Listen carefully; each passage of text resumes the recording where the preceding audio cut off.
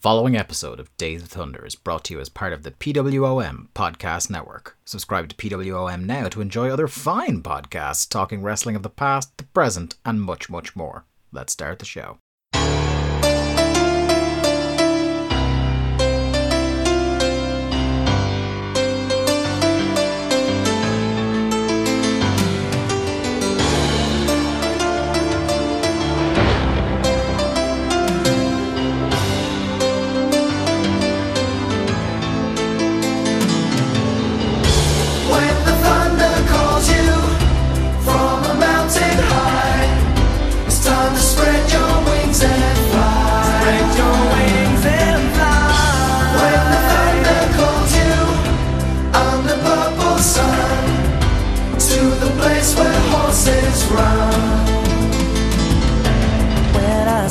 Hey there, Thunder Buddies and Travellers down Thunder Road. It's us, Days of Thunder, the WCW Thunder Rewatch podcast that you didn't ask for, but we did anyway, coming to you as part of the PWOM Podcast Network. I'm your host, your man. That explosion was supposed to be bigger, wasn't it? I'm Thunder Road, Dave Ryan, and I am joined by my faithful co-host, Stagger Lee Malone. Lee, how are you this week? Can I say I'm blown away by that intro? Yeah. It's all popping off. Oh. How many more can we get? I'm sure we'll have plenty during the night. Yeah. Aside from, we will get into that in a second, but how has your week been? Yeah, good. It's been fucking, just again, I say it every time we're on, it's just kind of same shit, different day kind of situation at the moment. Connor returned to school, so that's about the big news. Yeah. Is the big dog enjoying having the routine back, seeing the friends? Oh God, yeah. Like it's all well and good them playing games and being online or whatever, but actually seeing each other in school, they just seem to be a lot happier. Yeah, I've noticed in the young people I work with that like there's that dividing line. None of the secondary school students I talk to want to go back, but all the primary school students do. Yeah. Except, actually, the secondary school students that do want to go back are the secondary school students that have brothers and sisters that are also in school. Mm-hmm. Like, I just want to get away from them for the day. Yeah. But it is good for them to have their routine back, even if we're stuck in. I don't know if I mentioned it on the last show. I think I've only been doing it for a week, so I wouldn't have. I'm trying to pick up like new things because I was finding that I was going through the motions of just having the same day every day. So I was like, I want to do, whether it's like read a book or something like that, I want to do something regular in my day. So I think I was telling you this over the weekend when we had we were on a call together during the AW pay-per-view. I've started trying to do the Duolingo and learn some Japanese. Yes, you did bring this up. Yeah, I'm not going to start like doing. I mean, your translations of Hikaru Shida and Ryo Mizunami's promos were just breathtaking. Yeah, it's not going to become a bilingual podcast anytime soon, unless like the majority of Thunder is about whether it was cheap or expensive water at the store in the small town. I don't think I'm quite there yet, but it's one of those things where I think like because this is also. We have now been doing podcasts in lockdown for a year. Jesus, half of this podcast has been done in lockdown. Yeah, because we're just coming to the end of 1998 now. So it was literally a year ago. This weekend just gone, where I was last out of the country. So we would have probably recorded on the Tuesday or Wednesday I came back, and. Then we were like, well, I was locked down from the moment I landed because there was an outbreak in Germany as I was there. But the whole country and that was world, it then. Yeah, that was the end of it. Not that we ever recorded in person, but it is weird to reflect on that. But I think it is, whether it's your podcasts or something like that, I think it is important to have that thing in your day that makes you plug out and focus on something for a while. I'm definitely feeling that. Like I've started reading a couple of books and stuff like that, and just to do something a bit different. Yeah, I figured lockdown must be getting to me because I was in my course for college. We had to do like a check-in about how it was like they threw up, I think, 37 images. And you had to pick an image that described your week if it was the cover to a film about your week, Right. and you have to name the film and explain the plot. And I picked one where it was like a fella with his hands and his face mashed up against the glass. And I can't remember. I think I called it Cabin Fever, and I was like, oh, it's this like crazy sci-fi adventure about people being told they can't leave their houses. The film is a year long and it has no ending. So it's just like when I did that, and I kind of said it as a gag, and I was like, "Wow, that's a real gauge of where my mood is." Yeah, the last while. That's a real insight into your own psyche. Yeah, or psychosis, as the case may be. Yeah, it's tough, but like, you know, we're here for the Thunder Buddies. The Thunder Buddies are here for us. And podcasts have definitely been a great escape for me. Oh, God, like getting out, walking the dog, listening to the Grapple Boys, or listening to our stable mates, Strong Style Story, or Boom Goes the Dynamite. Like any of my favorite podcasts, just like it's an oasis now. And I've brought in my speaker from my office in work so that I can listen during the day when I'm just working away, and it really does help. But look, on well, I was going to say less grim things. We are going to talk about a bit of AEW because you threw out the questions just to see if there's any, like a couple of bits about what do you want us to talk about. And the very first question we got in, and let me just attribute it correctly. Yes, Ashley Clements tweeted us, what's up with that ending to the exploding barbed wire death match, and how bad do you feel for Eddie for selling the explosion? So I suppose that's a nice segue to get into AEW Revolution thoughts. Before we get into the spectacular anticlimax, overall, how did you find the show? I think I went in with like super high expectations, but I wasn't blown away by anything on the show. That's fair enough. Like, but yeah. It was fine. I've thought about this since Sunday. Since the night of the pay-per-view. Yeah. I think the show was more of a setup for the next 2 to 4 weeks of TV more than a blow-off, if that makes sense. Like, I think there's going to be a lot of big moves made.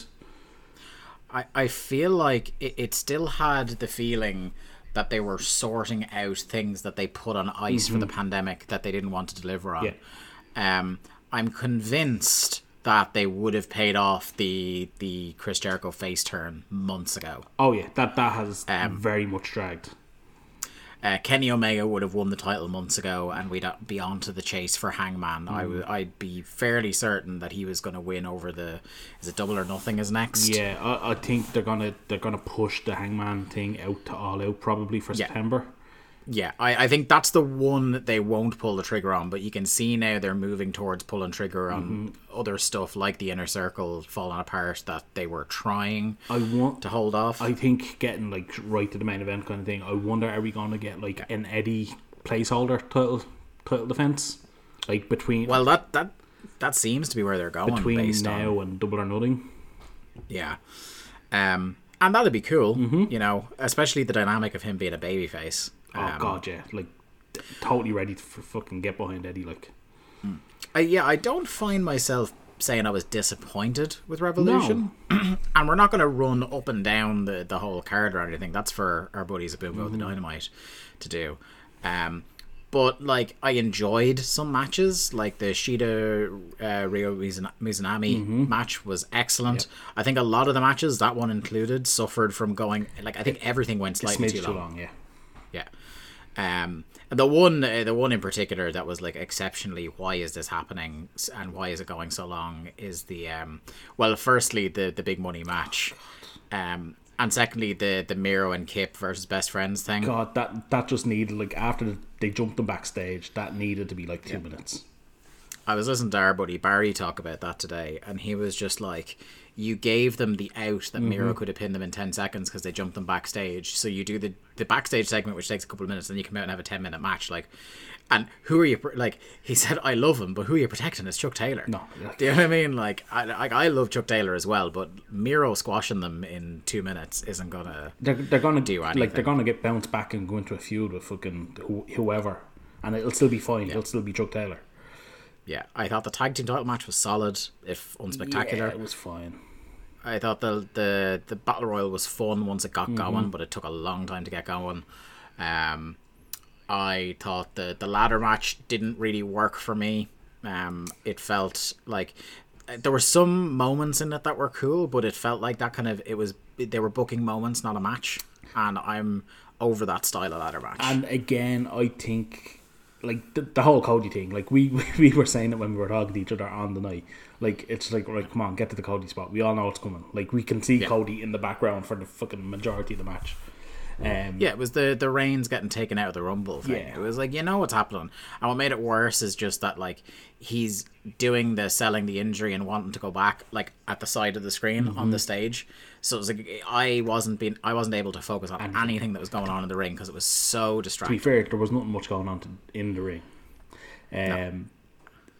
Yeah, and again, the ladder match itself just feels like a setup for TV. What with Scorpio getting the title shot, them bringing in Page, that seems to be going towards a Darby Page thing. Yeah, well, that's Darby tweeted that it looks like he's going to be defending more regularly because it was something that people had been giving out because he'd been stuck in this Sting storyline. We haven't seen a lot of TNT title defenses, so that's promising if we get some good Darby matches going. And we remarked, like, you know, some people are a bit down on Ethan Page coming in. I think potentially if he doesn't burn bridges as sometimes he has done in the past, I think he has potential there. He has to know it's his last shot. Yeah, and him and Darby obviously was an incredible feud in Evolve. And yeah, I suppose we'll get to what Ashley directly asked us about, and that's the main event. A main event that I thought was an incredibly well-worked match, bell to bell. I didn't care that much for the interference, especially because, kind of like the Cody thing, we all knew it was going to happen. In isolation, I think if what happened at the very end had played off perfectly, I don't think I would have been half as mad about the interference happening, because I think it made sense. They were trying to essentially murder a man on pay-per-view, but the fact that we ended up with the lame duck sparkler bomb instead of an actual proper explosion sucked the air out of it and made you focus more on the parts you didn't like than the parts you did. I think if you take away those fucking whatever it is, like the explosion and the aftermath went, what, 2.5, 3 minutes total? Yeah, it was something like 3 minutes. I think if you just take away that 3 minutes, that main event from beginning to Eddie throwing his body on Moxley like 4 seconds, 3 seconds before the bomb goes off, I fucking adored all of it. Like, again, the interference, I knew it was coming. That's what I knew. Kenny was winning. We all knew Kenny was winning. Yeah. That's all fine, but like Eddie coming out and just like Butcher and Blade trying to hold him back, and it was all just so perfectly done. The match was worked fucking magnificently, like the danger of it all, and it was the exact opposite of what we didn't like about the ladder match. Because what we didn't like about the ladder match was that it was a match like, oh, what cool spots can we do with the ladder? Whereas the main event was a well-worked match that involved barbed wire as opposed to a barbed wire match. It wasn't all about the barbed wire. It was about the danger, the fear, the two men. Like, I think we got hyped up alone from the entrances, both like Mox coming out in the Onita jacket and Kenny Omega coming out with the hair slicked down and just like looking like this is main event. Kenny was here. There's no fucking about. No cutting promos on school children tonight. Yeah, and to answer the other half of Ashley's question, I do feel incredibly bad for Eddie Kingston, because like, what else was he supposed to do in that situation? I do feel bad for him, but I also feel like they went right into retconning the ending, and they're going to salvage it, and there's no doubt in my mind they're going to salvage it. Yeah, well, I think Brian Alvarez said it on Monday, whereas like, there is no one else in this company you back more to promo his way out of that hole than Eddie Kingston. I think some of the retconning that Tony Khan tried to do is a bit embarrassing on the post-show call. I think really just you should just throw your hands up and say it, like, trying to immediately go, oh well, it's just that Kenny's a terrible bomb maker. You know, I'm not into that. Like, just say it was shite. I think we all know something went wrong. That's fine. It happens. It's live pay-per-view. Yeah. But look, they've decided the angle they're going. I'm not totally opposed to it. Let's just fucking mention it on Wednesday, get past it, and move on to where we're going with this kind of Mox King alliance and what exactly they're going to do now. Yeah, for sure. I guess that's That's all we really need to. Otherwise, it's just going to turn into an AEW review podcast, and we don't want to muscle in on the boys' corner of the market. They will have a show up on Saturday, I believe. So check that out on this very podcast feed, reviewing Dynamite from this week and Revolution. Right, before we get into things here, Lee, what do you have this week, beverage-wise, for our Beers of Thunder? Okay, so I've gone for something a bit different. I've gone for a Czech Republic, they would be now. Beverage brewed in Prague. It's a Staropramen lager. Yeah. I know from having spent a lot of time in Prague that you cannot escape the branding for Staropramen. No. It's everywhere. I just regret that I never did the brewery tour. Having spent one weekend in Prague that I do not remember, apart from bits. Is it because of the Staropramen? Sure. I just remember it being everywhere, and it was like the main drink on tap everywhere. So when I saw it today in the local off license, I said, fuck it, I'm getting a couple of these. So I have a 660 milliliter bottle, which is fucking ginormous. It's a unit, yeah. So, I can see there, because we're back on Zoom again, recording the show. So yeah, this is very nice. If you've ever had it, you know what it's like. It's just your fucking typical nice lager. You're not fucking. It's not blowing me away like or anything. Yeah, I've gone all spirits this week again, and I've brought out the fancy decanter again, which I see has been refilled. It has, yeah. I kind of the sad explosions on Sunday got me to drain the remnants. What was in it before. Yeah, and now I'm on to a bottle of Dublin Liberties whiskey. So nice. I'm enjoying that. It's a sweeter offering than I've had recently. So I'm enjoying that with a bit of Pepsi Max in it. Because I feel like after, the last couple of weeks we've been recording straight after me doing 3 hours of class, and I feel I could drink myself into a stupor after it, so I need to water it down, which is again why I'm not having any of my fancy ones this week. The one thing we actually forgot to mention about AEW was something you pointed out to me. A running piece of continuity from the WCW days. Oh, yes. In a match that we probably should have talked about because it was the most WCW pertinent match. The cinematic Darby and Sting tag match against Team Taz. What did you notice about that match? Well, I mean, as the match began and it got jump-started, I mean, the best continuity we've had thus far in AEW from Thunder is Sting had his jacket on for the first 2 minutes of the match. Yeah. Sting got attacked at the bell while still wearing his jacket. The duster stays Absolutely brilliant. Yeah. Thank you very much. I actually rewatched that match this evening with Connor. Connor hadn't seen it yet, so he loved it. He was blown away by it. Yeah. Oh, I had a great time during that. That's something that I should have really praised. Like, I think that and the actual bell-to-bell of the main event are my two notebook matches, and as Joe Lanza would say. I really hope that Darby maintains the kind of full face look, and he has like the half and half face paint for Sting. It was really good. I love when people do that, like they take on a part of the personality of their partner. Yeah. So I really hope Darby maintains like the eye makeup and the little bit of the kind of lips that he had as well. Yeah, the brothers in paint right there. Yeah. Where you know what this is leading to, and that's the return of the Insane Clown Posse to professional wrestling with Vampiro. Yeah, it's going to be Dark Carnival 2.0, man. We're going to get a Human Torch match again. They're all going to feud with Sting. So it's just going to imagine Muta coming in. Oh mercy. Oh mercy! After seeing some gifs of him last week, I don't think his legs had. How long would that entrance take? Oh Lord! Right, so we are on Thunder episode 41 from November 19th, 1998, coming to you from Fort Wayne in Indiana. This is your World War III go-home show, and we're already starting off a bit off kilter for Thunder because we are joined by Tony, Lee, and Larry. Doesn't sound right, does it? No, it doesn't. I didn't care for this. Like, I don't think Larry had a bad night, but, anyone replacing Bobby is a downgrade. No, it should have just been Tenay for the whole show. Yeah. like at this point, from how much of a quality uptick there is of the play-by-play when Tenay comes in, he's definitely earned his stripes there to do a Thunder, especially a go-home Thunder. So they say that Bobby's already en route to Detroit for the pay-per-view. I don't know why nobody else is, just him. I'm assuming he went home for the week. Yeah, I would post guess. Nitro. Yeah, because I can't imagine, like, I'm no expert, but I can't imagine he needed to set off right after Nitro to get. Doesn't he live in fucking Minneapolis? Isn't that where he was based? Might have been. You would know more than I would say. I think that he was definitely based in around there anyway.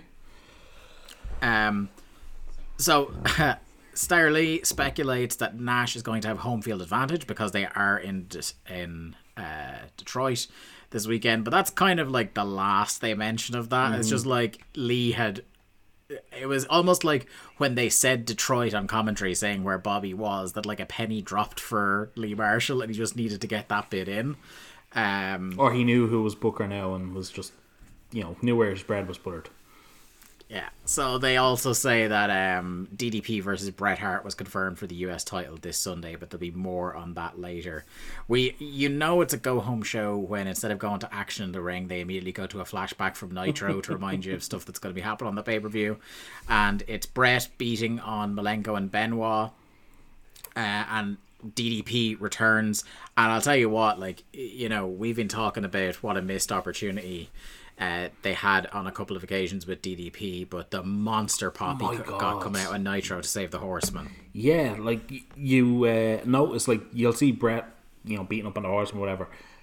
But I think it's a couple of guys in the front row are the ones that spot Page. Obviously, like the murmur had travelled. Yeah. And by the time the guys in the front row see him, the pop is just fucking huge. And yeah, just setting up this kind of Bret match. Look, it'll be fine. I think Bret redeemed himself last month with us a little bit. He's been just a little bit. He's treading water, but it could go either way with Page. Yeah. Well, I'm not. I'll put it this way: I'm not holding out a huge amount of hope for the pay-per-view, and I think coming into a World War III, low expectations are the correct expectations to have. But DDP makes a comment about JJ Dillon being fired here. I missed that because it was mentioned later on in the show when I was like, excuse me, what? So he says that like Dillon may be fired, but I have a contract for the match on Sunday. Yeah, it's I just... Okay. They just glossed over it. I don't know what happened, and because of the nature of the show, I don't intend to find out. The main part that I got from DDP's promo was David Penzer on the mic, and he sells DDP doing the bang at the end of the promo better than anybody has ever sold a diamond cutter. Oh my god! What a man Dave Penzer is.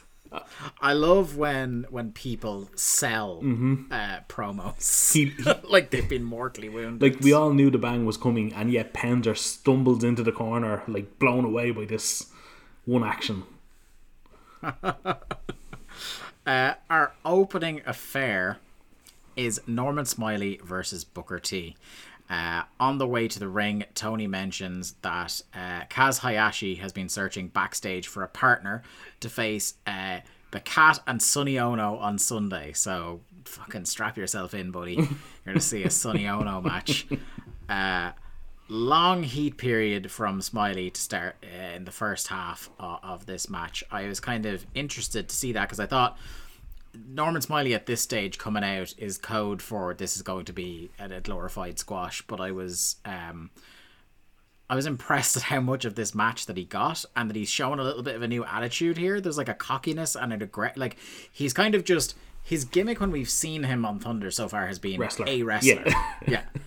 But now he's got a bit of attitude about him. He's not quite at Big Wiggle levels yet. He did the Big Wiggle at one stage. He did the Big Wiggle, but it's not like it's not that kind of crash pads and jersey guy screaming and running away. Like yet. they're putting over that Norman slam that he does, the kind of like twisting scoop slam type thing, whatever it is you want to call it.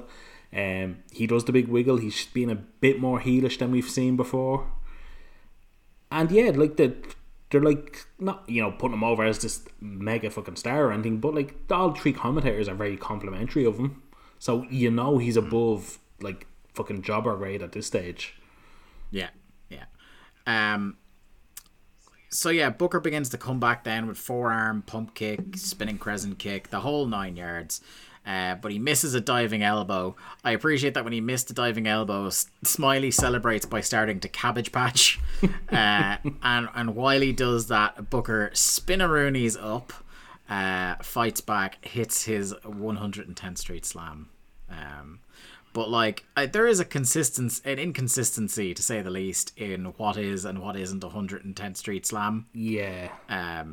Because sometimes it's a sidewalk slam, sometimes it's an Alabama slammer, but regardless of which it is, Tony will still call it both the 110th Street Slam and a sidewalk slam. Yeah, just to cover all bases. It messes with my melon, man. I don't know. Honestly, what's going like, on there. Booker around this period really should have settled on a move, and it probably should have been the axe kick. Yeah. And because even like in this match, they are teasing. They're like, "Oh, I thought he was going to go for the axe kick, and that would have been the end of it." So obviously he's favoring it on Nitro, if that's what they're saying. But yeah, some of these, I think maybe like even if he just stuck to 2, if it was just like the axe kick and the Harlem Hangover as his like super death move, because I love the Harlem Hangover. It is a death move if you've ever seen him yes. hit it. It's like the the spinning, twisting, what a maneuver that Casey does on NXT. There's like, what is she going for here, and how does that not suck for people to take? But anyway, 110th Street Slammer is what I'm going to call it for the win here for Booker. DDP promo from Monday, pretty much like it seems like the earlier video package cut off and then they just resumed immediately. Yeah. And he just wants everybody to know that he's back and he is jacked. And this kind of serves as either side they do like the title card promo for the pay-per-view. Mm-hmm. And it's only now, after a match and 2 flashback segments, that we get the opening video. Yeah, I checked. It was 10 minutes into the runtime. And then it immediately goes to a commercial break as well. Like, if I was watching that night, I'd be like, what are these people on? I'm wondering, was the show running late? As in the show before, whether it was baseball or fucking basketball, whatever. Well, I was thinking that not only, maybe not so much running late as maybe there was something that was doing a great rating and they wanted, like, they didn't want video package or anything like that. They're like, if we just start immediately with some action, then, like, maybe we'll get more of a kind of bleed in on the rating. Yeah, possibly. So, next, we're back to Nitro again. I just, like, it's classic go-home show stuff, this. It's like, here's all the stuff we didn't bother doing on Thunder, just so you know that you should buy the pay-per-view. We have Scott and Buff with, quote-unquote, Mrs. Steiner, with Scott saying that he can get, that Buff can get even with him by knocking out his ma. Which is, like, a great hypothetical. It's like, look, I attacked your mother, it's fine. Attack mine there. It's grand. Yeah, it's definitely a heel move. yeah. I just love it. And people were just going along with it in the crowd. They're like, yeah, that sounds about right. I have a question because I don't remember this at all. What's with the heel NWO ref behind him with the tape on his head? This has... Literally, this was the first time, at least in the Thunder continuity, that it's happened. I can't remember what the deal is. I'm Googling it now as we speak. It's not Slick Johnson, is it? Do you know who it looks like? I think it is.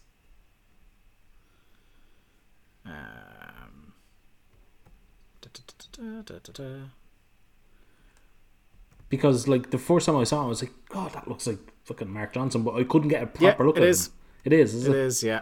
Yeah, I've just Googled it there. Apologies for that terrible So audio. he comes in as a heel Scott Steiner referee and then goes on to become a referee who then turns and joins the NWO.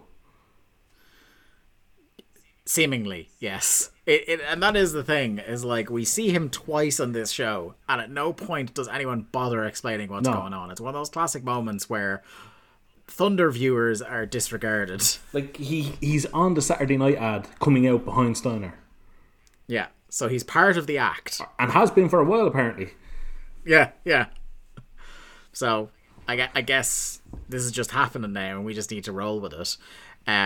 But he does. Buff knocks out the mother, and the NWO ref counts the pin.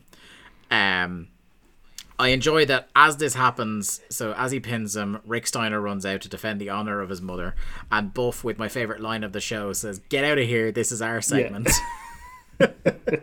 And then, shock of shocks, Rick gets in the ring and reveals that it was in fact a worked mother. No. Yeah, their shoot ma is fine. Shoot but ma. Who's that? Oh, that's me working ma. Yeah, the worked ma is an absolute bits, having been laid out. Buff says if it was his mother, he still would have done the same, which begs the question, why not do the same? As Rick is jaw-jacking with the pair of them on the ramp, Scott Norton jumps him from behind, and the B team just beat him down. Our next match is Disco Inferno versus Scott Hall, who is accompanied by Stevie Ray, Vincent, Norton, and Horace, who seem to be just we need NWO guys out with this NWO guy, and they're just the guys around catering all the time. I like the start of this match. Good babyface fire from Disco, where he's just like, he acknowledges the situation he's in with 4 guys around the ring and like a legitimate main eventer opposite him, and he's just like, I need to put this guy away early. So that's what he does. He's trying to hit big moves, he's trying to run around too quickly for Hall to catch him. So I liked that. That a whole hell of a lot, because this doesn't last very long. I love that Lee loves Disco's swinging neckbreaker. Every time he hits it, that's what a move flick. It's just, he loves it so much. It's like me now, 23 years later, just acknowledging a good neck breaker because you don't get them that much anymore. Like, when he hits it, I react exactly like Stagger Lee does. So yeah, Disco eventually, and it kind of is the story that, like, we've seen it happen with Disco in some matches over his character. It makes sense that, like, as soon as he realizes he's kind of on top and has a chance, he feels his oats a bit too much, and that's where he gets caught. So he decides, I'm having a great time here, and he goes to do the 10 punch spot to Scott, and after the 10 punch he goes to whip him into the other corner. Hall reverses the whip, clotheslines him into the corner, and pretty much just runs out the clock then and wins this match. He drops him with some punches, like that's another art that is lost in wrestling. Scott Hall had a great work punch. Oh my god, like Disco ducks the right hand, and in a flash the left hand of Hall connects. Yeah. And I mean, the commentators shriek. like Larry, who was supposed to hate Scott Hall, is just like, oh, what a left hand. Yeah, it's like, it's one of those where it's such a good work punch, I wonder how much work there was to the punch. I mean, would Vince be giving out to him for toy slapping? Is that what you're asking? I know. I wonder, did he just slap the chops off him on this? Because it's certainly like he laid it in, brother. Disco attempts a desperation crossbody, but gets caught. Fall away slam. I like that spot. And then Scott hits the outsider edge for the win. Another Nitro flashback, as this was bizarre to me. Why this person of all people is the one that Rick, it is like, this is the line that Scott has crossed. Scott and Buff appear to be beating down Gentleman Chris Adams. Yeah. Is that who it is? And that's where Rick is like, no, I've seen enough now. I need to attack my brother and stop him, because, like, Scott has been on a tear beating the shit out of people for weeks. Yeah. Referees, officials, JJ Dillon, fucking women. Maybe he's just concerned for WCW, and he's like, if you get caught beating up a Brit, like, this is an international incident. Like, maybe that's what he's worried about. Who gets mad about the Brits getting damaged? Oh, here he is. Apart from Piers Morgan. Take off the balaclava there, Lee. Oh my word. So yeah, he just it's been and it's gone. Where it's like I had barely the time to process what was happening, and this segment was over. It feels like they could have fleshed it out more, or you know what, not shown it at all. I think we got everything we needed for the go home angle for the Steiner Civil War with the previous flashback. I think this was unnecessary. Yeah, see, the feeling I'm getting with all these recaps is they have whether it's 7 or 8 matches set for the pay per view. Yeah. So they obviously have fuck all lined up for this Thunder. Yeah. So they're just going through, right, here's a recap for this match, here's a recap for this match. And I'm fine with that. That's, a go home show. That's fine. Yeah. But yeah, we don't need 2 Steiner recaps in the space of like 6 minutes. And I love how, they're showing a bunch of recaps, and it's okay if you want to hype the match by doing, say, 1 recap and 1 video package. But something about the post-production team I've noticed on this show is that they were only really fucked doing a video package for 1 match. Yep. Really. The rest of it was just clips. Yeah, truly bizarre. Truly, truly bizarre. But with that segment done, we have Tony on the ramp with Jericho and a fabulous headband. I think that was a t-shirt, wasn't it? That was his... It looks like his kind of tie-dye-ish looking t-shirt that he's just cut into a bandana. I thought it was his Monday Night Jericho t-shirt that he would just tied up. He may well, who knows, I'm really starting to get the vibe of Jericho entering the no fucks mode now, because he seems real you think close, about it. yeah. We talked about it on the last show, where it's like it is the Goldberg feud that he'd been starting up over the last month. That was the breaking point when they wouldn't even do anything with that, and this is right when that's fizzed out. Yeah. So this is just the guy who's like, I'm just gonna say and do what I can get away with, and I don't care. And he's gone in a few months. Should we mention that since we recorded, that one James J. Dillon showed up on Dynamite? Oh, yes. And Tully Blanchard wrestled. And he came out with the old NWA US title and the original NWA tag team titles that Aaron and Tully had won in Jacksonville. Yeah. And Dillon used the shoe. Mm-hmm. Oh. And I even added Tony Khan from the DOT account saying he needs to get a segment with Jericho, JJ and Tony together just for old time's sake. Oh, you have to. And he didn't, bastard. Ah. See, that was the start of his bad week. Can we rescind that Booker of the Year? We get on to Dave about that. But yeah, God, how great was it to see JJ on? He looks the same. Like 78. Now granted, like again, he was slower in his mid 50s during this, and I think maybe he got to the age like he's just always looked to be in his 50s and maintained it. But yeah, like for a 78-year-old man, he looked phenomenal. He got into the ring easier than our current WWE main eventers do. Yeah. I was gonna say he actually wouldn't have changed the average age of the Rumble at all, really, would he? But God, yeah, I really wish Tony or TK had got like a Jericho, Tony, and JJ segment just in the back, so like they just all come across each other or something. So we've missed storyline developments with Jericho, and it's you can see, with the greatest of respect, why he might have been fucked off, because this is a guy who's trying to work himself into a feud with Goldberg, and he is currently in a feud with Bobby Duncombe Jr., who, from what I can gather, just debuted on Nitro. It would seem so, and is now like a TV title contender. I have not in my life heard his name mentioned on WCW before this. In the 2 years that we do this show, I have not heard his name. Actually, I literally just looked it up as we're talking. Yes, he made his debut on November 16th. Wow. Good for Bobby Duncombe Jr., who goes on to be part of the West Texas Rednecks from what I remember. Yes, he does. But yeah, like I have to say, like even in Shivani's intro of Jericho, he seems to have softened his attitude towards him. Yeah. He's not calling him like names and like being despicable or whatever. Yeah, well, that's because they're also doing this weird thing at him at the moment where he's kind of a tweener. Like he's still acting like a heel a lot, but he's also leaning into the fact that there's definitely more Jericho signs. People are cheering him and cheering him. Like it's genuinely, it's baffling.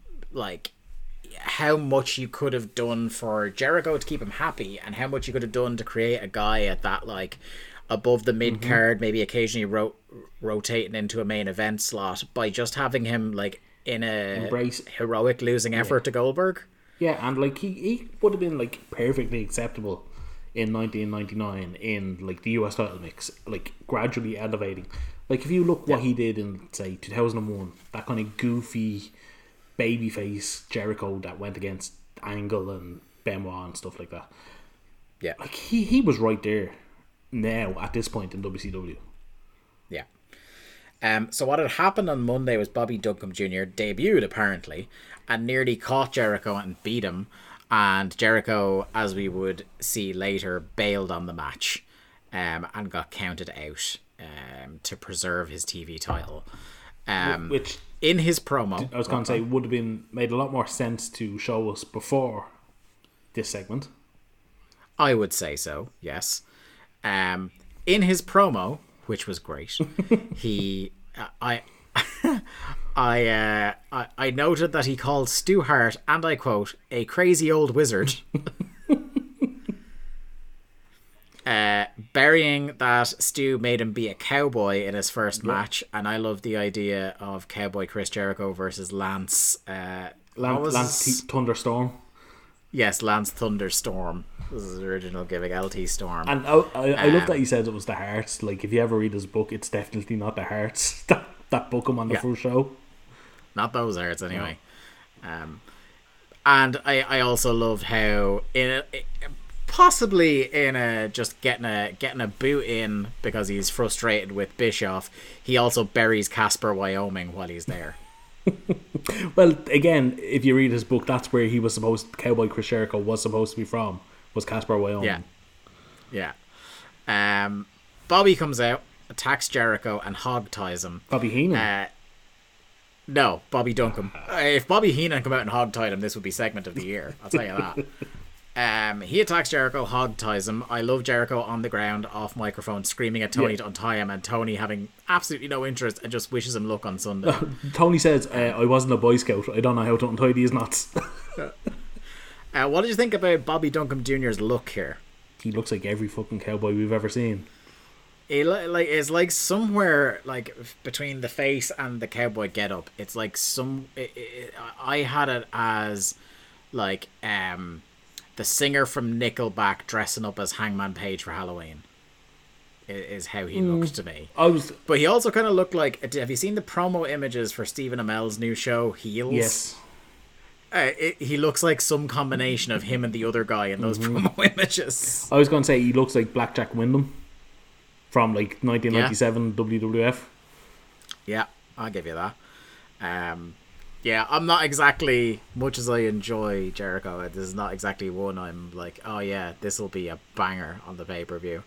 Backstage, Kaz asking Scott Hall to be on the team with his Japanese to English dictionary. I'm sorry, but this is brilliant. It's brilliant. It's so quick. It's like 30 seconds, and Scott thinks that Kaz is offering him a Miller Lite. And he doesn't want to drink before his match, which, like, bullshit.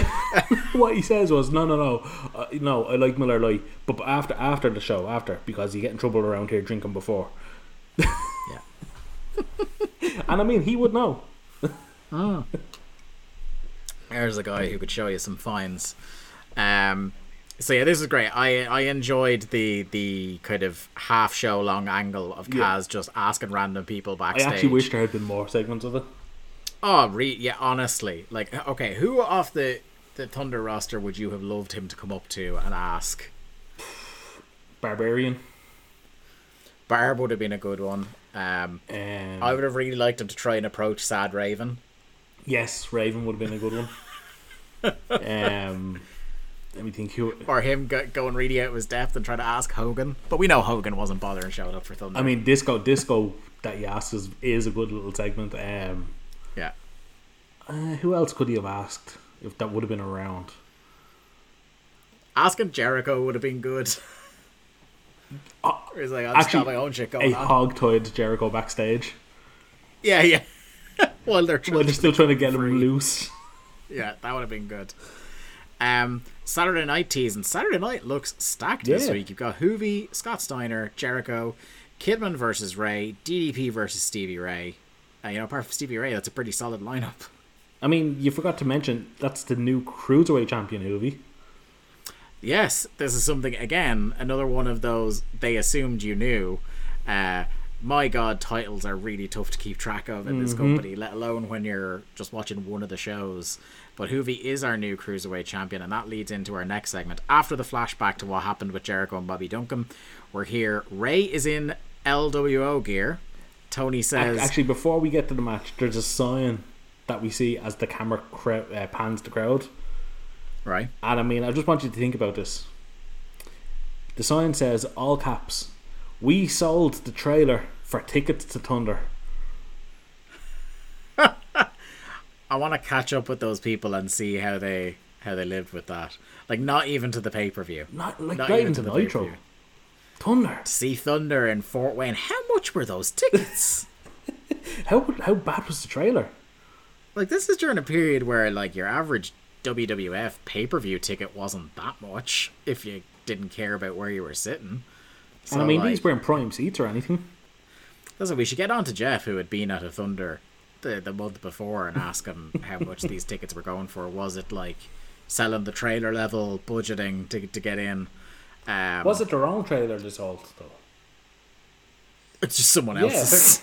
Yeah. Just sold it out from under them. Maybe. Tony says Ray is, I think it's sullen is the word he uses. It's something like that anyway. He's a very sad looking guy. And Larry immediately is just like, how can you tell he's wearing a mask? His one good line of the night, yeah. Yeah, it's very good. So the match is supposed to be Ray versus Kidman. And the context clues we have here is that Ray is somehow a reluctant member of the LWO. Although that is not really expanded upon. No, because he's wearing the gear. Yeah, he's just wearing the gear. That's explanation enough. Then Kidman proceeds to put him down. Yeah, Kidman says he wants a match against the old Ray, not the LWO Ray.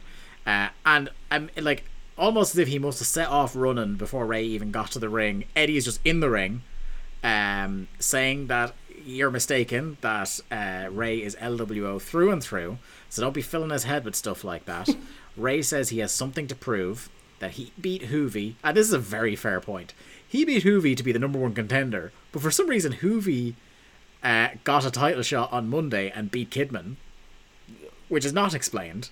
So he says that if he can beat Kidman tonight, he should then get a shot. Which, I mean, I guess in the context of he's already been screwed out of the shot there once, it is fair that if he beats the guy who just lost the belt, he should get a shot, considering he beats the guy who just won the belt as well. They do clarify that because Kidman lost the belt, he is now automatically the number one contender. No, he's got his 30-day rematch clause. That's what they kind of say. And so, you know, Ray now feels that he's the number two contender, which apparently he can't wait for this shot, even though he did wait for a shot and got usurped. So, look, it doesn't have to make sense. Fucking WCW, man.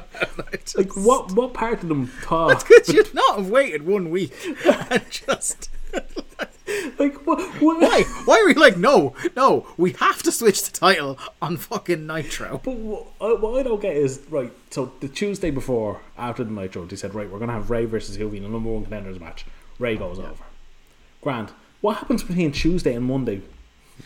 Do you know, actually, I'm just thinking now, because that Tuesday show from last week was a taped one. So the problem is that they gave them too much free time to outthink themselves. Oh, and either they forgot who the number one contender was, or they just lost interest. None of them watched the product, because they're like a 5-year-old. Yeah, none of them watched the product.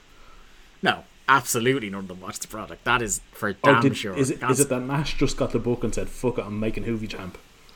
Yeah.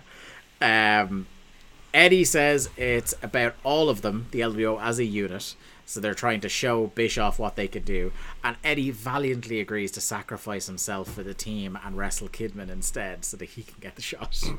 We've got Kidman versus Eddie, and finally Lee's prayers are answered as Mike Tenay is on commentary. Eddie starts off on the attack. Kidman fires up, causing Eddie to beg off.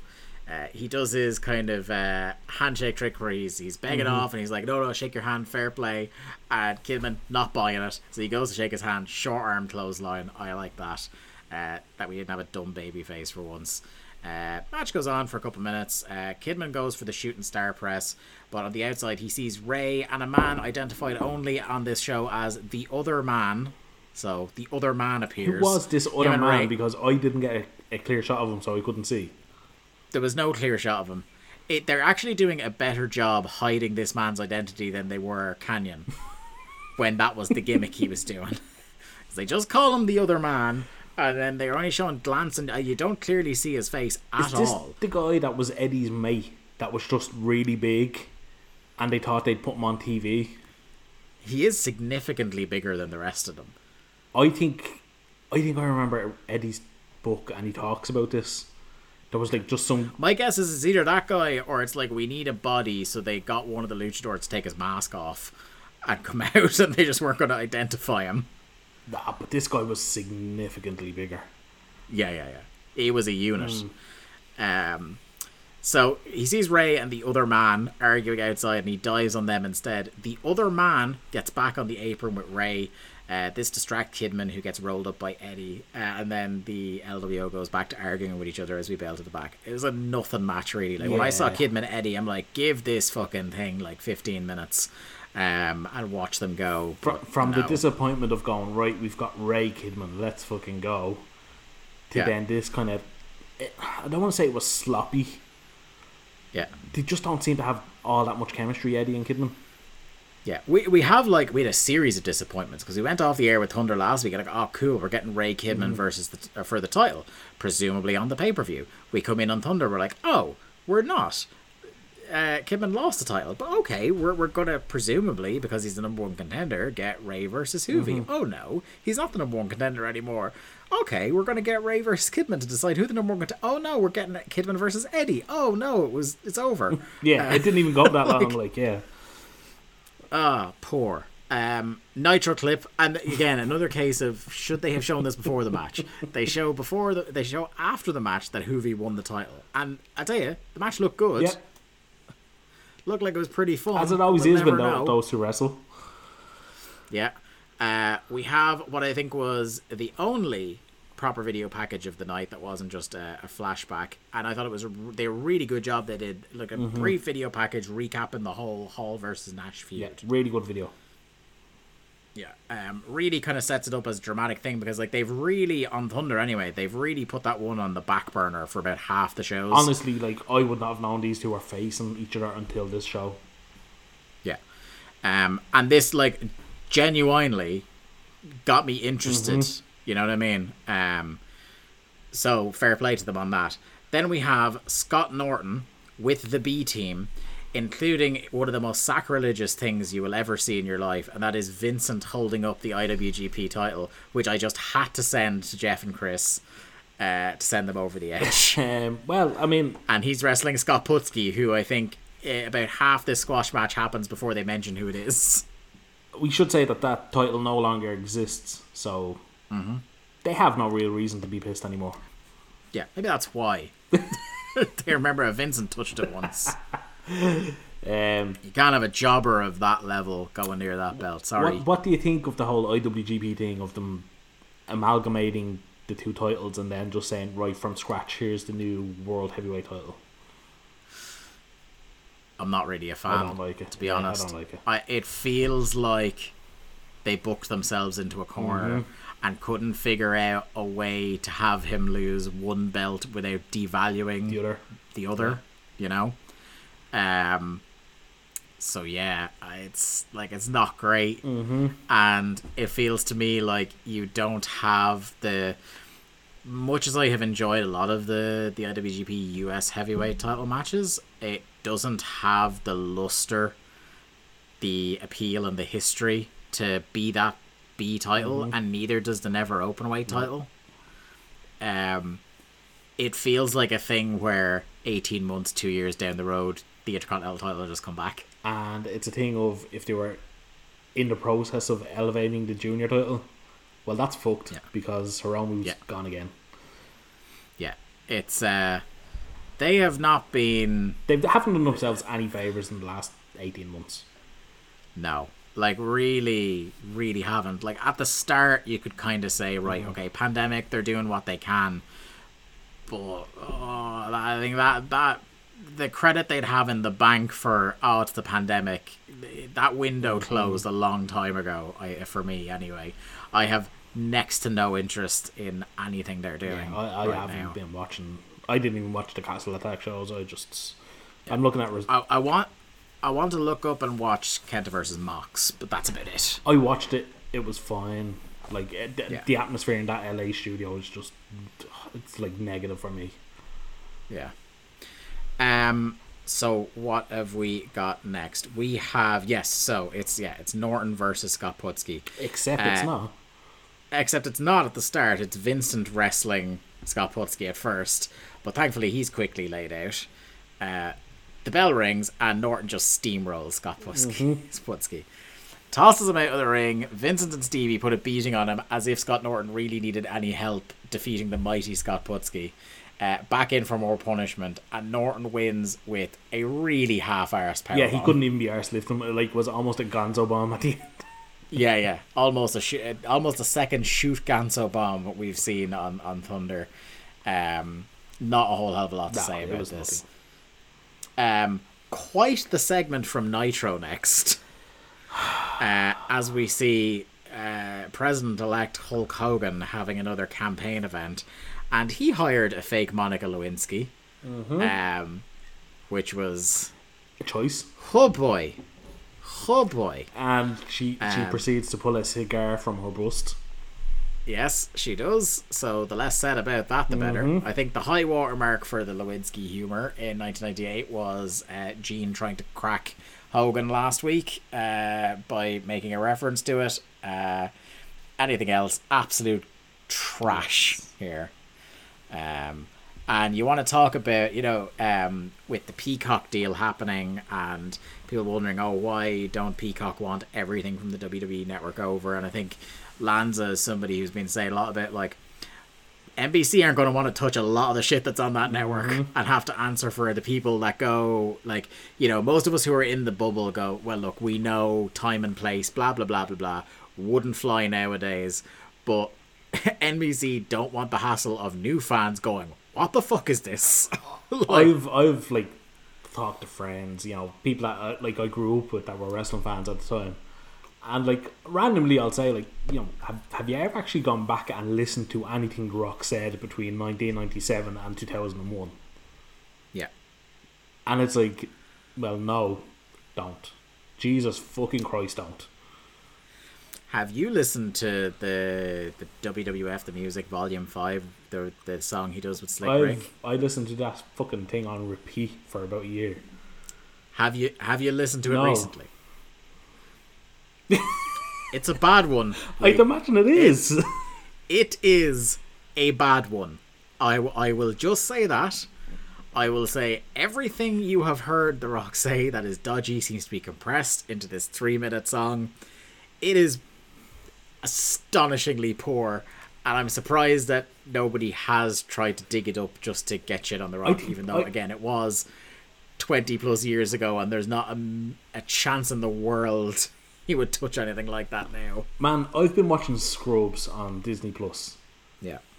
And the shit on there that I'm going, holy fuck, this isn't even like this is like a mild TV show. Yeah. What the fuck? Was that on, like, over here in Ireland? It was on at like 6 o'clock in the evening. 8 o'clock, something like that. So, like, children were still awake. Yeah. But I also, my son Connor is 8. He's been watching Boy Meets World. Now, I don't know, are you familiar with Boy Meets World?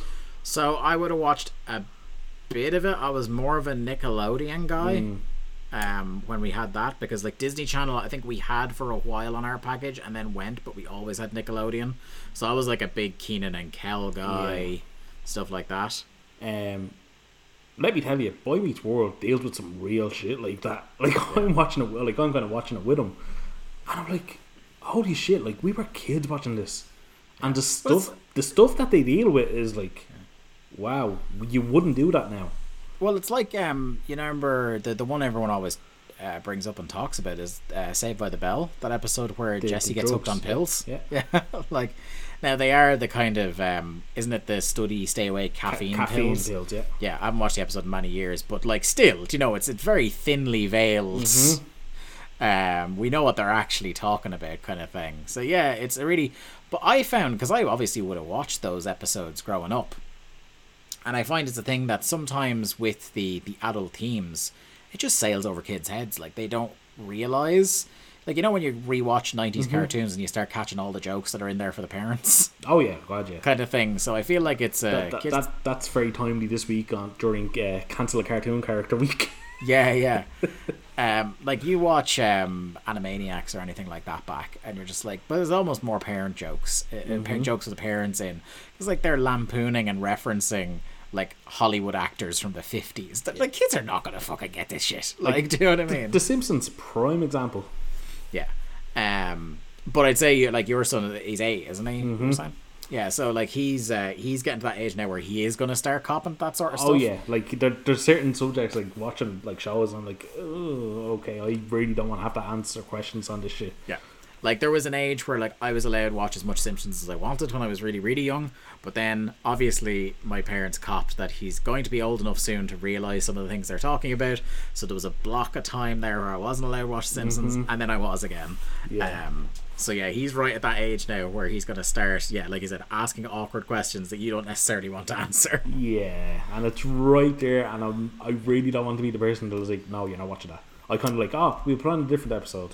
Just practice your best. Ask your mother that you can manage any question. No, I'm terrified of her. Yeah, you want to talk about football, talk about, if I want you to explain what a counter press is to you, anything like that, talking sports, any confusing questions that you may have about adult teams, next room over. Yeah, sorry, boss. That's the one. Yeah. So yeah, Hogan hired the fake Lewinsky. There's a cigar gag. We move on then, and Scott Hall is out because they had been talking since the start of the show about how there was more NWO drama, and I think you were probably the same as me, where I assumed that was like Hollywood versus Wolfpack. No, see, at the start they said Scott Hall knocked out Bischoff. Yeah, and I was like, what? I thought I misheard him. I was like, something must have happened. Like, I just misheard that. But yeah, but like we get this confrontation, and I think the premise of it is Scott Hall wants to know where Bischoff and Hogan's heads are because they're not in the game. Yeah, they're off doing this presidential shit. Yeah, because we are heading towards the. It's only a few months from now, isn't it, that they have the leadership of the NWO match? I think there's a match on, I can't remember if it's a Nitro or pay-per-view. It's like a multi-man match for leadership of the NWO. No, that's post reunion. Is it? Yeah, that's a geek match. Because all the stars go into the red and black, and then the geeks are left with the black and white squad. Good stuff. And it's like a 4-way on, I want to say Super Brawl. Wow. We have all that to look forward to, buddy. All that to look forward to. So yeah, as you said, he's out to see where their loyalties are, where their attention is because of this presidential shit. Eric says it isn't the time or the place. He sends Scott Hall to the back like he's a bowel child.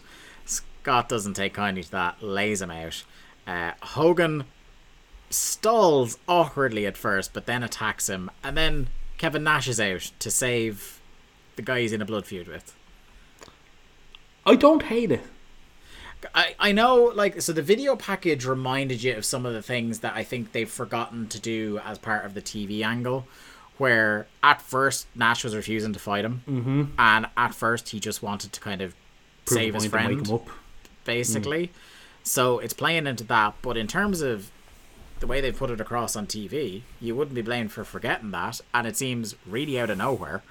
If it wasn't for that video package, you'd completely forget. Yeah, but like, yeah, they haven't done a great job of telling the story. But again, I don't hate the whole idea of Nash always being there for Hall. Yeah. Yeah, no, it's Next up, we have Kaz again, backstage, and this is him asking Disco, would he be his partner? And while he's asking him, in walks Parents Saturn in the world's most enormous leather jacket.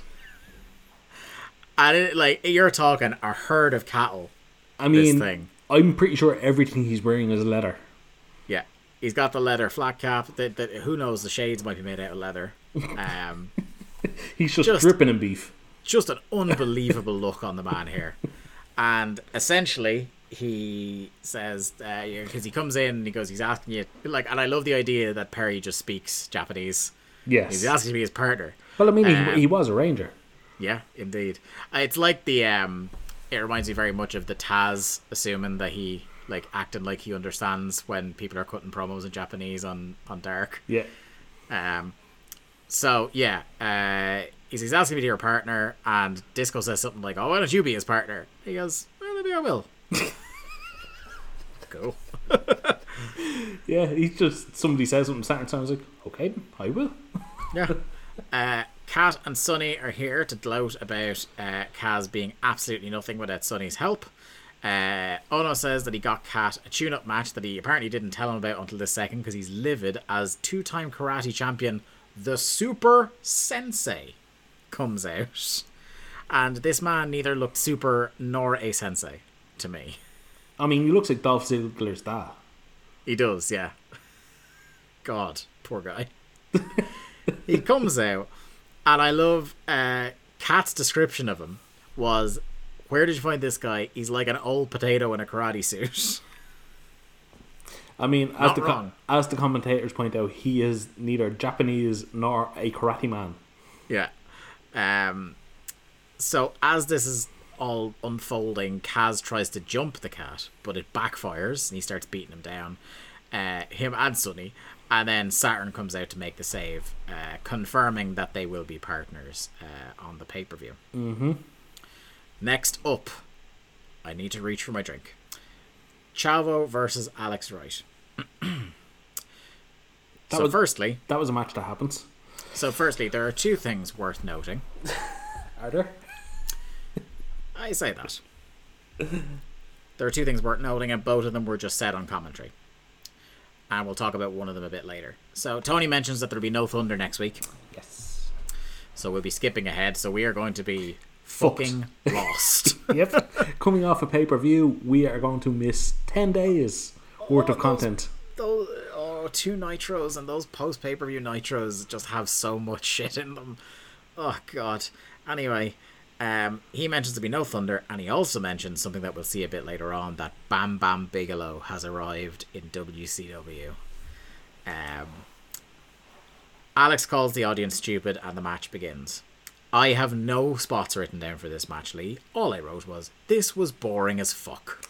There's one spot, and I fucking cringed.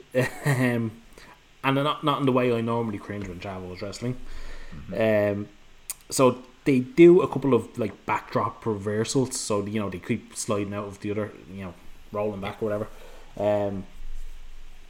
So eventually Wright gets Chavo up for the backdrop, and he goes to crotch Chavo on the ropes, except he misses, or Chavo misses. Something goes wrong, and instead Chavo lands fucking chest first on the apron with a fucking sick thud. Yeah. And it had to hurt like fuck. And then the match ends because they fuck up a roll up or something, and it ends in a jackknife pin. Yeah, with a bridge. Yeah, and he lays Chavo out after the bell. He breaks Pepe, which sends Chavo into a rage, and that's the end of your segment there. Yeah, it's just a fucking just two bad wrestlers. Yeah. Clearly at this point, I feel like the show is overrunning because we have Kanyon versus Prince Ikea, the Flat Pack Sovereign, next. Mm-hmm. And Kanyon does a redacted, a small kind of edited down version of his usual promo. And during Ikea's entrance, he runs up the ramp to start slugging with him. So obviously the ref said, fucking move it along, boss. Yeah, get it done, yeah. In the ring quickly, and a match breaks out, unfortunately. We have a couple of, the usual Kanyon inventive move bits. A really nice like sit out dominator he does. Yeah, I love that. That was class. It was surprisingly back and forth considering IKEA's recent run of just being beaten like a drum. And speaking of being beaten like a drum, he gets beaten like a drum. Canyon wins by... It was a really cool finish because IKEA attempts a vertical suplex, he gets blocked and it turns into a flatliner. Yeah. So that was pretty cool. Next up... You skipped over something they mentioned on commentary during this match. Oh, fire away. That on Nitro, not only did we get Bam Bam, not only did we get DDP, and Bobby Duncombe Jr. making a big debut, we got the return to the Horsemen of Barry Windham. I completely missed that on commentary. Yeah. So apparently Barry Windham was by Ric Flair's side on Nitro. And we missed it. And they don't recap it for once. And you know what's funny is that I actually was... I was talking with you off the air about, like, should we do that Nitro? Because Bam Bam shows up. And that's all we knew about it without looking into it too much. And because the Bam Bam thing kind of goes nowhere, we said, nah, we don't need a Nights of Nitro for that necessarily. And now, between this and a video package we'll see later, I kind of fucking regret not doing one. Yeah, I kind of wish we had done this Nitro now because it seems like a very eventful show. Yeah, we'll talk about the video package I'm mentioning later, but now we have a match with some consequences, at the end of which I will be asking Continuity Malone to make a decision. Okay? Oh, no. More on that in a couple of minutes. We have Saturn versus Wrath for the Martial Arts Division title. First title match in a long time. As soon as the penny dropped with me, I thought, oh no. Yes, I had the same thought. And as soon as the match started, I thought, oh no. Because we had a lockup and Wrath powers out. Wrath powers out again. A waist lock attempt. Saturn fails. He hits a rebound forearm. Drop kicks Wrath to the outside. Follows him with a plancha. So this is cool because we have Saturn staying on the hot guy who's squashing everybody in matches at the moment. He's getting a push. So he's trying to maintain the advantage. Loses a wrist control battle after being cracked with a fucking lariat. Tilt-a-whirl from Wrath. It's all Wrath, but Saturn won't quit. It felt like one of those battling performances that Saturn was doing during his turn. Corner splash attempt, which Saturn dodges and hits a suplex, and I'm just like, I'm begging for like Saturn to win or a disqualification or something. And then the Cat and Sonny Ono came out, and I said, "Oh no, Sonny Ono." No. Yes, Sonny Ono, indeed. Saturn does the big splash for 2. Sonny distracts the ref. Cat hits the jumping decapitation kick on Saturn. Wrath gets to his feet, hits the meltdown, and we have a new Martial Arts Division champion. Your thoughts on this match, Lee? I mean, like you, as soon as like Saturn came out and I was like, oh, Martial Arts Division match, this will be good. Haven't had one of these in a while. And then I heard his music and my heart sank. And we know that Rat does not lose until he loses to a certain Big Sexy. So what's the question? So, not only does Wrath not lose until he loses to Big Sexy, Wrath does not lose on a show that we are definitely covering for over 18 months. Oh, fuck that. Not until the first Chronic loss, I believe. Oh. Because... Fuck that. Because right after you're saying he encounters Big Sexy, he gets injured for almost all the rest of 99 until he returns as part of Chronic. Okay. So we have to make a call. And what I've done is I've gone ahead in the results. Right. To look at different occasions on which Wrath was not the winner that we could add to our rule set for the Martial Arts Division. And I'm not going to tell you who it is. I think this is the fairest way to do it. Because if we look up the different avenues and we both make the decision based on that, it takes the fun then away. We're selecting a winner. So I'm going to offer you a couple of different options here. Okay. Either all battle royals count going forward. Okay? Right. That's option 1. Option 2 is for me to go back, find out exactly when Wrath was injured, strip him then and there, Okay. and then randomly assign it. Option 3 is that the match he is in at Snow Brawl, which I have found a copy of, What? counts. Yes, it's Okay. on YouTube. I found Snow Brawl. It's only 20 minutes long. So that match could count. It's a battle royal as well, but we could make a one-time Snow Brawl exception. Or, I think there's a couple of occasions where this happens. We could add, this is the last option, option D. We could add a rule that when there is a count out or no contest, the title is held up. So there are your options. We can go all battle royals count, which could be the most like chaotic neutral action because then like all fucking bets are off. Yeah. We have strip Wrath as soon as he's injured. We have no contests or disqualifications constitute a vacation of the belt, or we have Snow Brawl is an exception to the rule, and that multi-man match will count. Okay, when's Snow Brawl? It's like I think 3 or 4 months from now. It's like 3 or 4 months of podcast. I think it's like late January 99.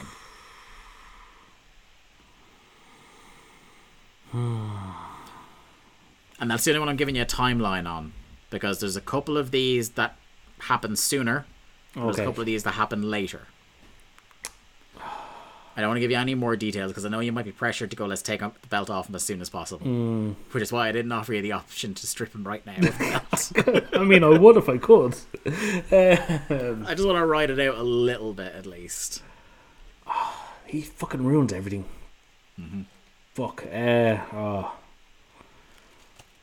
Fuck it. Let's go chaos. Let's make all battle royals legal. Okay, right, you've heard it here. Official ruling from Continuity Malone. Henceforth, all battle royals in which the martial arts division champion competes constitute a title defense. Now, one caveat to that, Lee.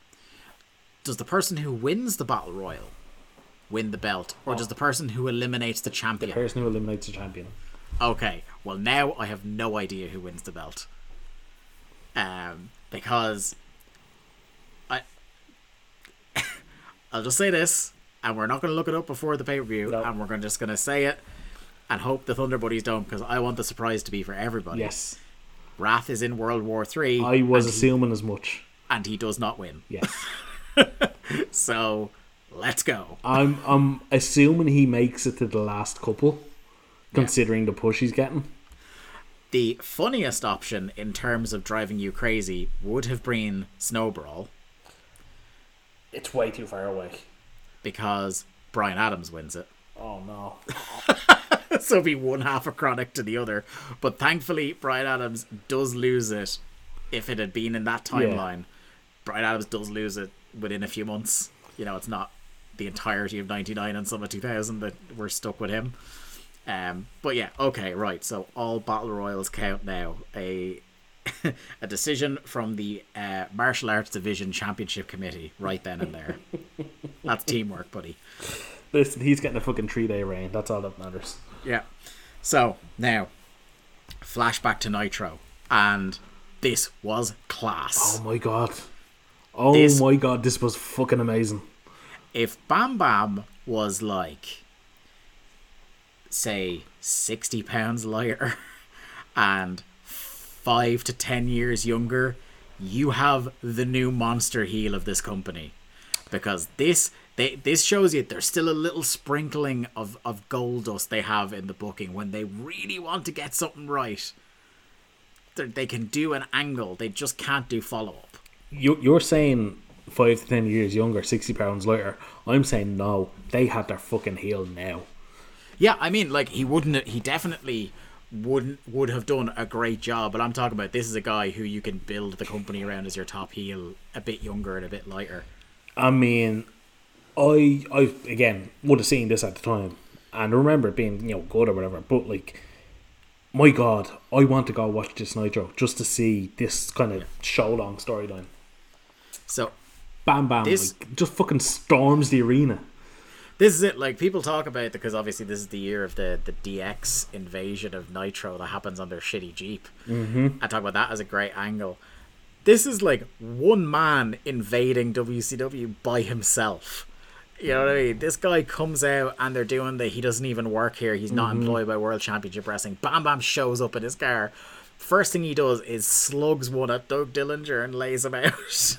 Yeah. Then he lays out, like, I'm assuming he laid out more people, but he definitely lays out Canyon and Chavo.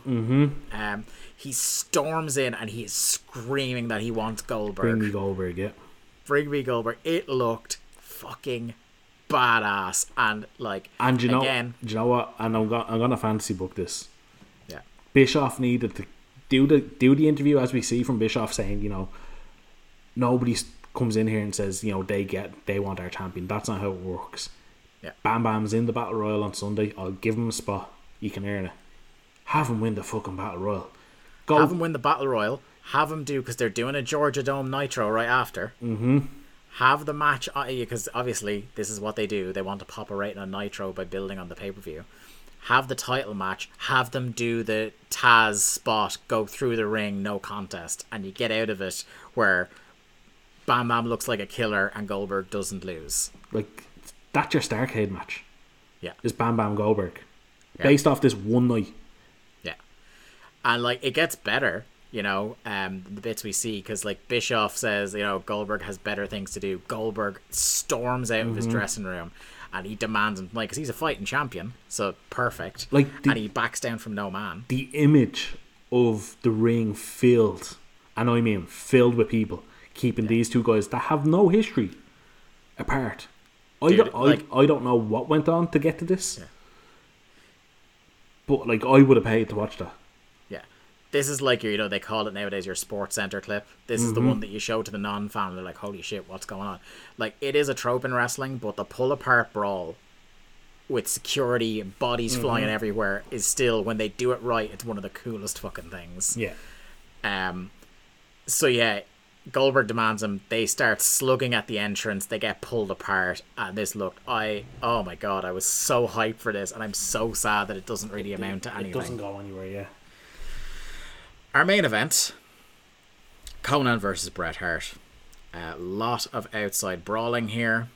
Bret plays a little cat and mouse, kind of running away from Conan so that he can get in the ring ahead and jump him to take advantage. We get a sunset flip for 2 from Conan. Stevie runs in and slapjacks Conan as he's doing the sunset flip. Why? But in a way that, how did the referee do it? Yeah. Bret then sits in the the sharpshooter, but Conan is already unconscious. Load of shite. Nothing. Absolute nothing match. Yeah. But it was all a match to build to an angle that they don't even finish off. Yeah.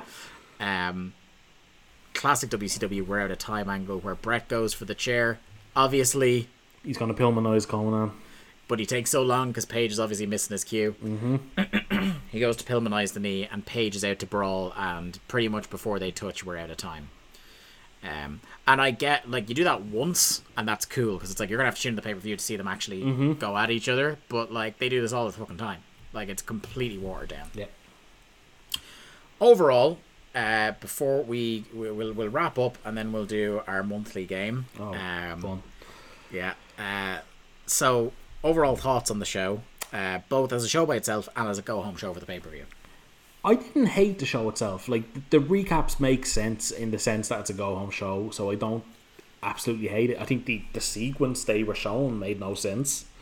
Everything would seem to be out of sequence from where you wanted to see what happened on Nitro, then, you know, the interview on Thunder or whatever. Yeah, it was fine. We've seen a lot worse episodes of Thunder. Yeah. It felt like things actually happened, and at least the flashbacks we got weren't as lengthy as other months, and we got to see some cool action. I think if we got to see a straight match, like a main event with an actual, like, that was an actual match, would have been a lot better show.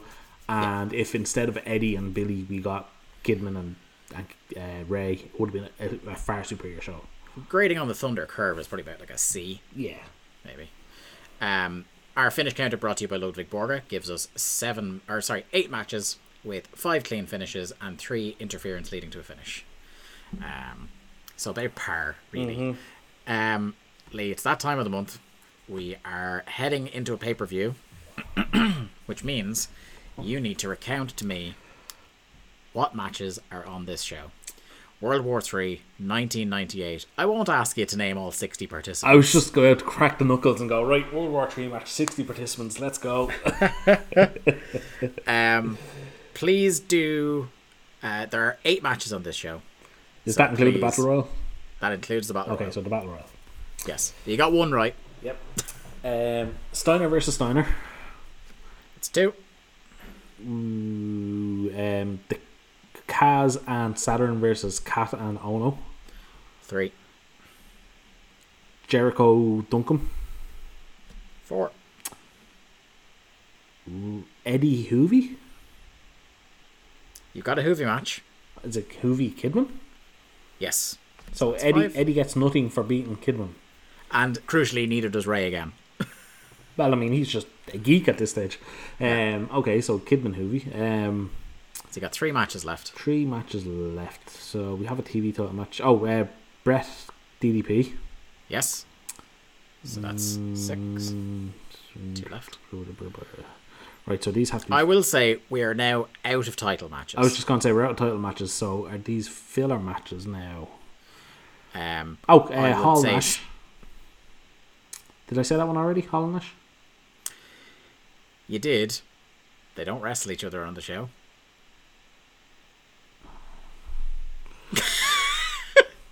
So the best video package of you know what? I'll talk about that fucking pay-per-view. Okay, so they are definitely filler matches, yeah.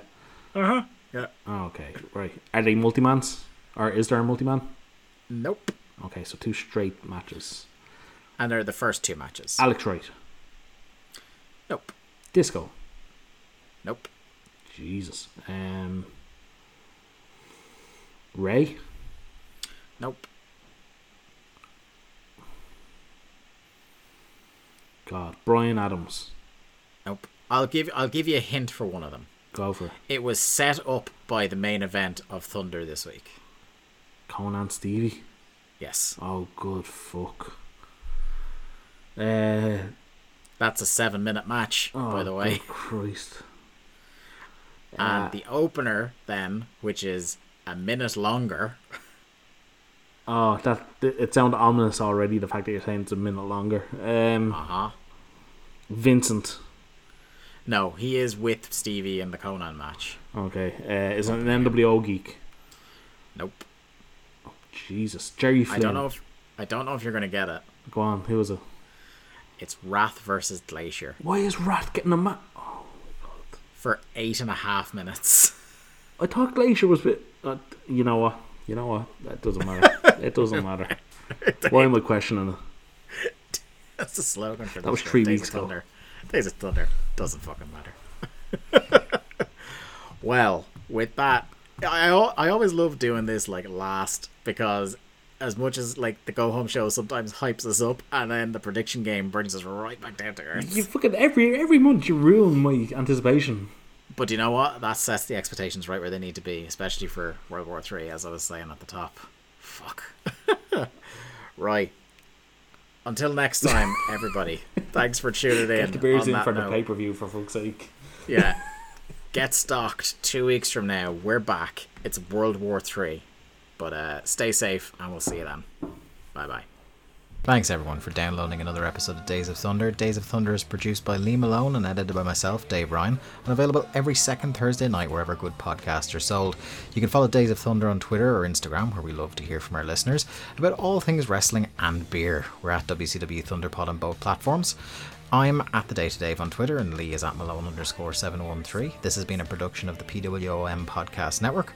Subscribe there for a veritable feast of podcasting content, from wrestling of the past, like the Worldcast, through the years in the International House of Combat, to wrestling of the present, with Boom Goes to Dynamite and Strong Style Story, and something a little bit different with Gideon Guys, Yours, Mine and the Truth, and Busting Balls. Subscribe now, you won't be disappointed. Thanks. I can feel the thunder that's breaking in your heart. I can see through the scars inside you. I can feel the thunder that's breaking in your heart. I can see through the sky.